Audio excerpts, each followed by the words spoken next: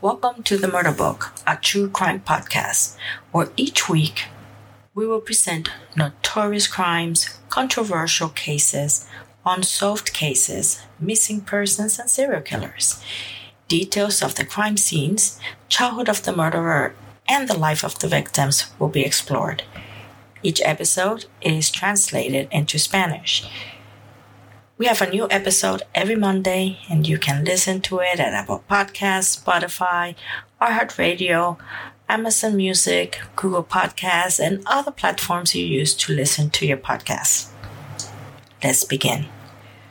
Due to the graphic nature of this episode, listener discretion is advised. Extreme caution for children under 13.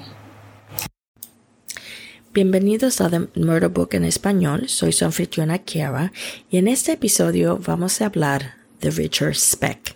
Richard Speck nació el 6 de diciembre de 1941 en un suburbio de St. Louis, en el estado de Missouri. Era el hijo de Benjamin Franklin Speck y Mary Margaret Carbo Speck. Richard nació siendo parte de una familia numerosa, el séptimo de 8 niños que Ben, Speck y Mary criarían en su familia. Había una significativa diferencia de edad entre Richard, su hermana más pequeña, y sus hermanos mayores. A su temprana edad, Richard y su padre se volvieron muy cercanos, un vínculo muy estrecho que unifica su amor familiar. Su padre era un buen hombre que temía a Dios y sin embargo, desafortunadamente, el estrecho vínculo entre Richard y su padre fue cortado prematuramente porque Benjamin sucumbió ante un ataque cardíaco en 1947, cuando Richard tenía apenas 6 años de edad. La muerte de su padre tendría severas implicaciones en la vida de Richard. Richard estaba devastado, pero siendo tan joven, luchó contra la verdadera gravedad de la situación. 2 años después, en 1949, su madre empezó a verse con otro hombre, pero para sorpresa de sus hijos, este hombre sería todo lo contrario a lo que su padre había sido alguna vez. Este hombre era un alcohólico, abusivo, agresivo y usaba malas palabras hacia los hijos. Y el nombre de este hombre era Carl August Rudolph Lindbergh. Y este hombre fue el padrastro, se convirtió en el padrastro de Richard. Tras el casamiento de la madre de Richard con Lindbergh, los niños notaron un cambio instantáneo en la moral del hogar, particularmente en el joven Richard. Lindbergh sostuvo un pasado muy manchado que incluía varios cargos por asalto y robo. Y en este momento, Richard y su hermana más pequeña eran los únicos 2 niños que aún vivían con su madre. Y tras su casamiento, la madre de Richard se llevó a sus 2 hijos más pequeños a vivir con ella y Lindbergh a Texas. Y allí Richard comenzó el 3er grado en una escuela local, pero lo que debería haber sido un momento excitante y divertido en la vida de cualquier niño era todo lo contrario para Richard. Abusos rutinarios, verbales y físicos plagaron su vida. El periodo entre el 4º y 8º grado fue un periodo particularmente tumultuoso para Richard, más notoriamente en el deterioro de su desempeño académico. Richard estaba en una encrucijada en su vida y desafortunadamente estaba a punto de tomar el camino equivocado. Cuando Richard comenzó el 8º grado, su desempeño académico era muy pobre. Él estaba aterrorizado de hablar en público. Se rehusaba a usar sus gafas de lectura, un rechazo que le costó su habilidad para poder leer exitosamente. Y finalmente, Richard abandonó la escuela cuando cumplió sus 16 años, la edad legal para hacerlo. Y desafortunadamente, Richard había comenzado no solamente a tener problemas académicos, pero sino que comenzó a los 12 años a tomar alcohol, el cual se convirtió en una adicción. Cuando tenía 13 años, recibió su primer orden de arresto. Tras desarrollar su adicción al alcohol durante estos años, él tenía o llegaba a tener niveles de intoxicación elevados de una manera regular. Para pagar su alcohol, Richard se vio forzado a buscar empleo en la empresa embotelladora de 7-Up en la ciudad de Dallas. Y él mantuvo este empleo por 3 años, la permanencia más extensa que Richard tendría en un trabajo. En 1961, a los 20 años, conoció a Shirley Malone, una chica de 15 años a la que conoció en la Feria Estatal de Texas. Y Richard y Shirley consumaron su relación luego de tan solo 3 semanas de conocerse. Y Shirley quedó embarazada y ambos se casaron al poco tiempo. Esta vida de decisiones frívolas y peligroso abandono dictaría la mayor parte de la vida de Richard. Con Shirley embarazada, Richard se mudó al apartamento de su madre, ya que estaba alojando a su hermana, al esposo de su hermana y a su madre. En esta época su madre se había separado recientemente de su padrastro Limbert, y Richard continuó rozándose con la ley, mayormente debido a intoxicación en público y conducta subversiva. Uno de estos incidentes puso a Richard tras las rejas de la cárcel del condado, haciendo que se perdiera el nacimiento de su hija Robbie Lynn Speck. Sin embargo, Richard no pudo decirle a su mujer que había sido arrestado, haciéndole creer que estaba buscando empleo y que por eso no llegaría al hospital. No obstante, ella descubriría pronto que en lugar de ellos estaba sirviendo una sentencia en prisión por golpear a un hombre durante una pelea en un bar. Si bien ella le había pedido no ser decepcionada, pronto descubriría quién era Richard verdaderamente. Poco después del nacimiento de su hija, Richard le dijo a Shirley que sería un hombre diferente para ellas, y esta promesa desafortunadamente tuvo una vida muy corta. El 8 de julio de 1963, Richard intentó cobrar un cheque falsificado que había robado de un hombre con el que trabajaba. Cuando la tierra rechazó pagar su cheque, Richard asaltó la tienda a punta de pistola, robando cigarrillos, cerveza y apenas $3 en efectivo. La huida fue un fracaso, ya que la policía lo encontró rápidamente y recibió una sentencia de 3 años en la prisión estatal. Durante esos 3 años, Richard pasó su tiempo en la penitenciaría estatal de Texas, ubicada en Huntsville, Texas. Por buen comportamiento en la cárcel salió en libertad condicional tras cumplir menos de la mitad de su sentencia. El 19 de enero de 1965 intentó robar a una mujer a la salida de un almacén luego de haber estado con su familia por apenas una semana. Blandiendo una cuchilla de carnicero de 17 pulgadas, Richard demandó el dinero de la mujer, pero se vio forzado a correr cuando la mujer comenzó a gritar. Richard no conocía el camino de esa nueva sección de la ciudad y fue encontrado rápidamente por la policía a minutos de haber escapado. Regresó a la corte, esperó por su siguiente sentencia y tras ser sentenciado fue puesto en el programa para pasar los siguientes 16 meses en prisión, pero un error administrativo le permitió salir en libertad solo 6 meses más tarde. Lamentablemente, esto permitió que Richard sea liberado del juicio por su crimen, la primera de 2 veces en las cuales no recibiría el castigo completo de un juicio. Tras el error administrativo, Richard volvió a su vida como civil luego de 6 meses y pronto tomó un empleo en la empresa Pattinson Meat Company como chofer. Sin embargo, Luego de tener 6 accidentes dentro de los primeros 2 meses, la empresa puso a Richard en una probatoria y le comunicó que una violación más de las políticas de la empresa resultaría en su despido. Richard no tomó estas amenazas muy seriamente, pero no estaba sorprendido cuando un mes más tarde fuera despedido por llegar tarde al trabajo. Tras el despedido, él y su esposa comenzaron a experimentar más agresividad entre ellos, algo que tuvo que ver ampliamente con el resultado de la inestabilidad y fracaso de Richard para obtener un empleo.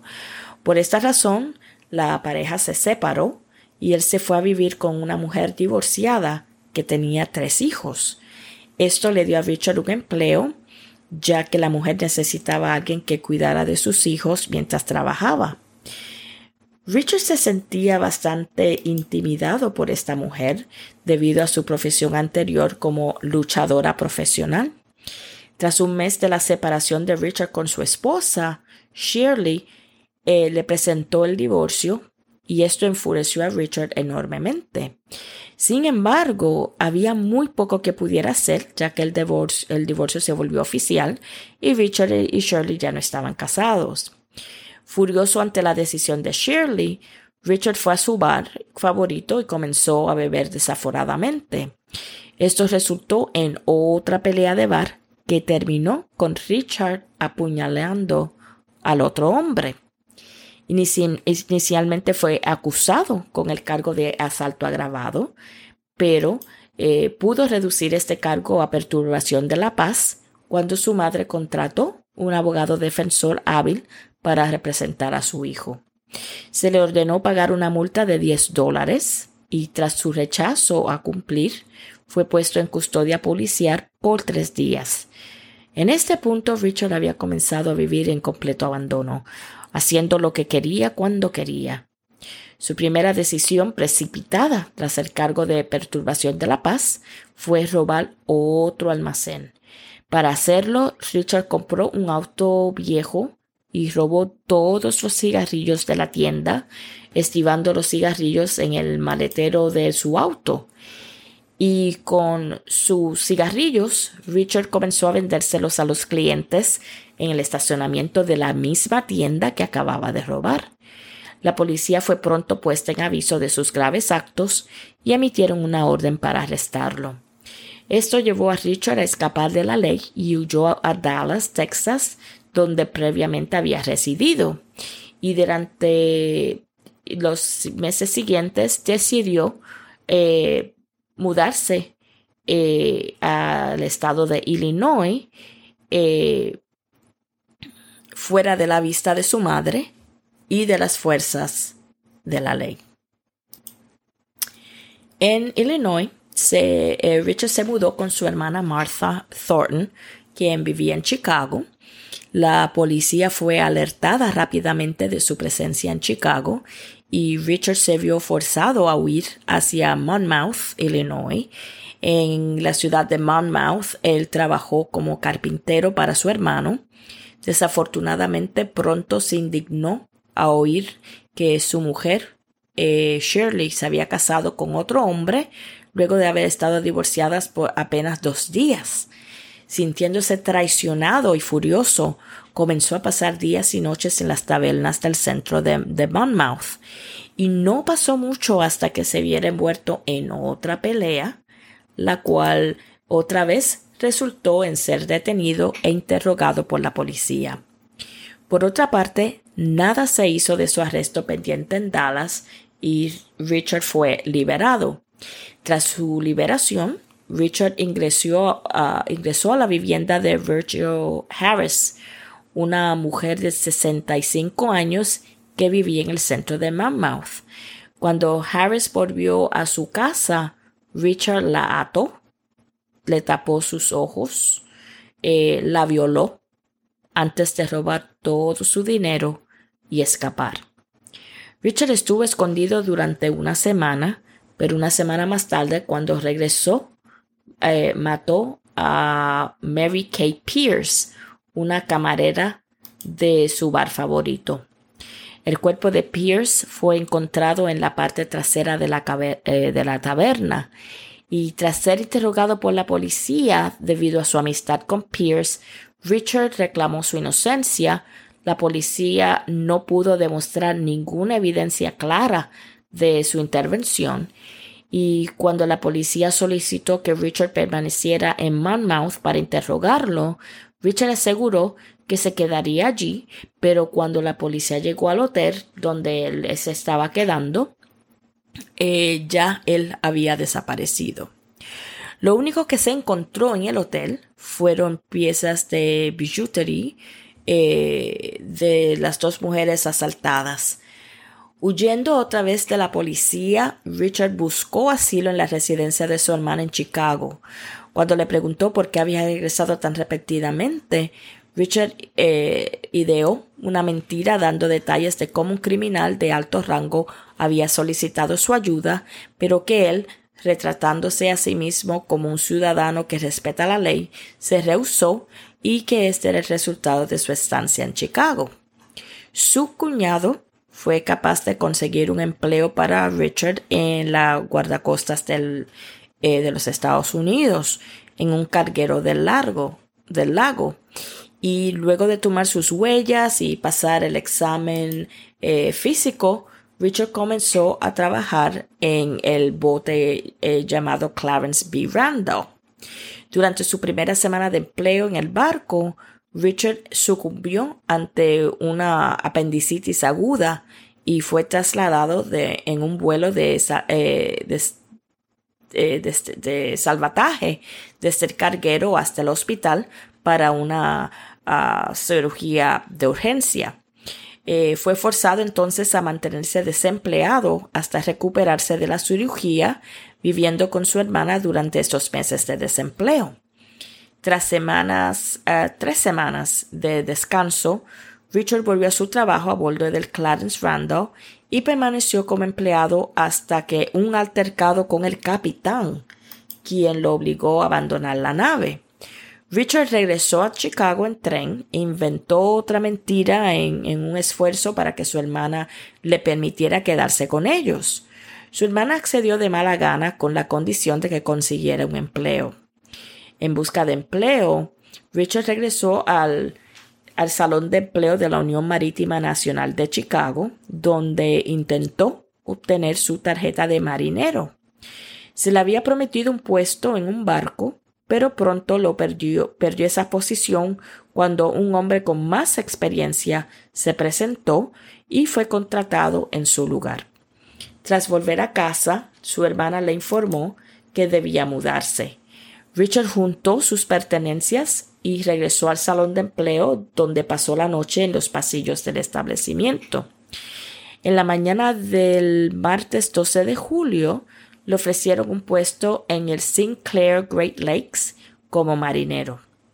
Luego de apresurarse a llegar al puerto, Richard se decepcionó al encontrar que su puesto había sido dado a alguien más. Frustrado y furioso, fue a la taberna local, gastó todo lo que le quedaba en alcohol. Cuando sus fondos se terminaron, Richard encontró a una mujer mayor llamada Ella May Hooper y la retuvo amenazada con su cuchillo hasta que ella le dio todo su dinero. Tras asegurarse su dinero, la violó, la amarró y la dejó en la cocina del Shipyard Inn. Además de robar el dinero de Ella May, Richard también robó una pequeña pistola que encontró en su casa. Luego de gastar todo el dinero en el bar del pueblo, dejó el bar y se preparó para completar uno de los más crudos asesinatos que la nación estadounidense sufriría.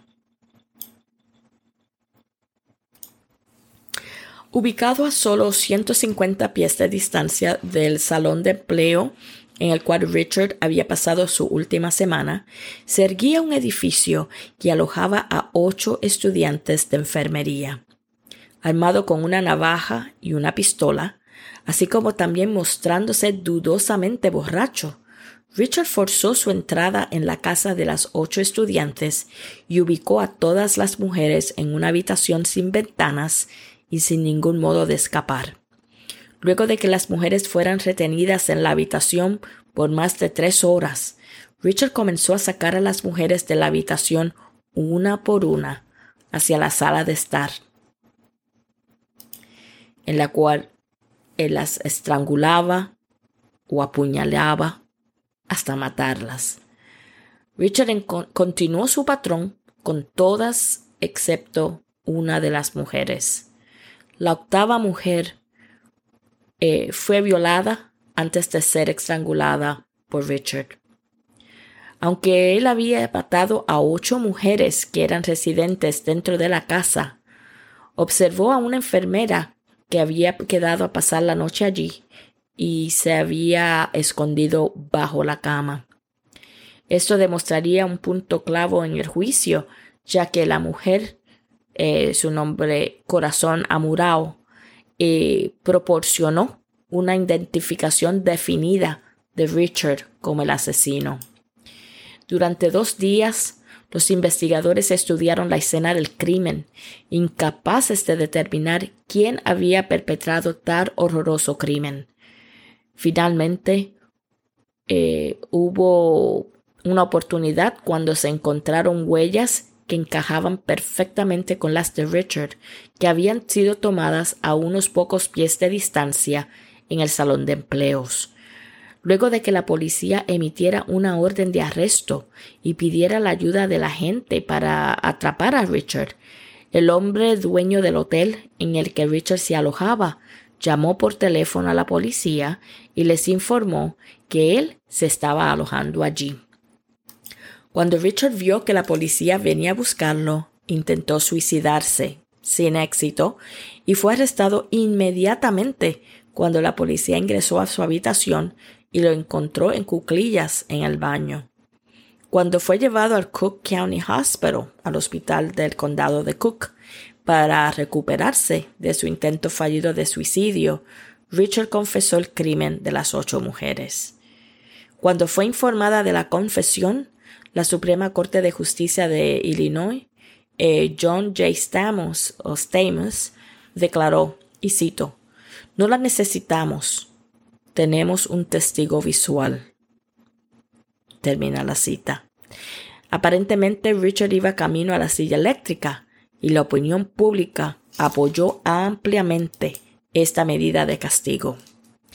El 3 de abril de 1967, el juicio de Richard comenzó y tras ser identificado positivamente por la enfermera que había quedado con vida dentro de la casa, el juicio se apresuró a su final. Tras deliberar por tan solo 49 minutos, Richard fue sentenciado a la silla eléctrica por el juez Herbert J. Passion. Richard apeló a esta decisión y se le otorgó una suspensión inmediata. Sin embargo, la apelación fue escuchada el 22 de noviembre de 1968 e inmediatamente confirmada. Si bien parecía que Richard no tenía esperanza de vivir tras su sentencia de muerte, se volvió objeto de confusión cuando se encontró que un error en el proceso de selección del jurado requería que el juicio vuelva a 0. Y el nuevo juicio fue llevado a cabo el 18 de junio de 1971 y mientras estuvo en prisión fue confirmado. La corte había revertido su sentencia de muerte debido a una selección inapropiada del jurado. Además, había un caso llamado Furman contra George, que se volvió un caso fundamental en 1972 y consideró la pena de muerte como inconstitucional. Este precedente ayudó a Richard. Por este motivo, Richard fue sentenciado a 1,200 años en prisión sin opción a libertad condicional.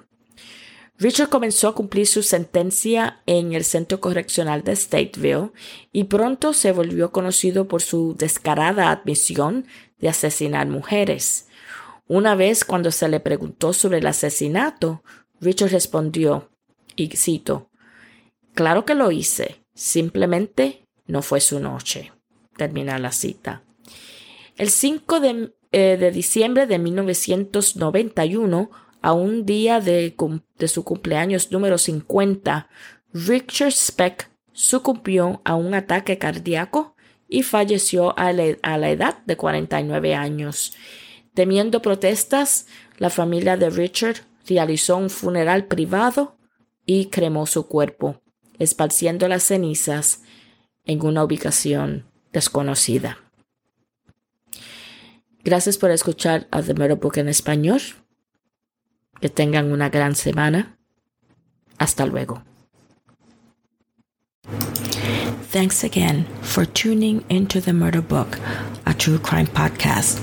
You can find all episodes of The Murder Book for free on Apple Podcasts, Spotify, iHeartRadio, Podchaser, Amazon Music. You can go to my website, themurderbooktruecrimepodcast.com.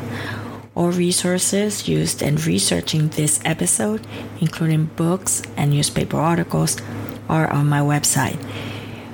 We are on Facebook and on Twitter at themurderbook1. Send your comments or suggestions at my email, themurderbook5@gmail.com. Please subscribe and leave a 5-star rating so that others can find this podcast, and it helps me get better.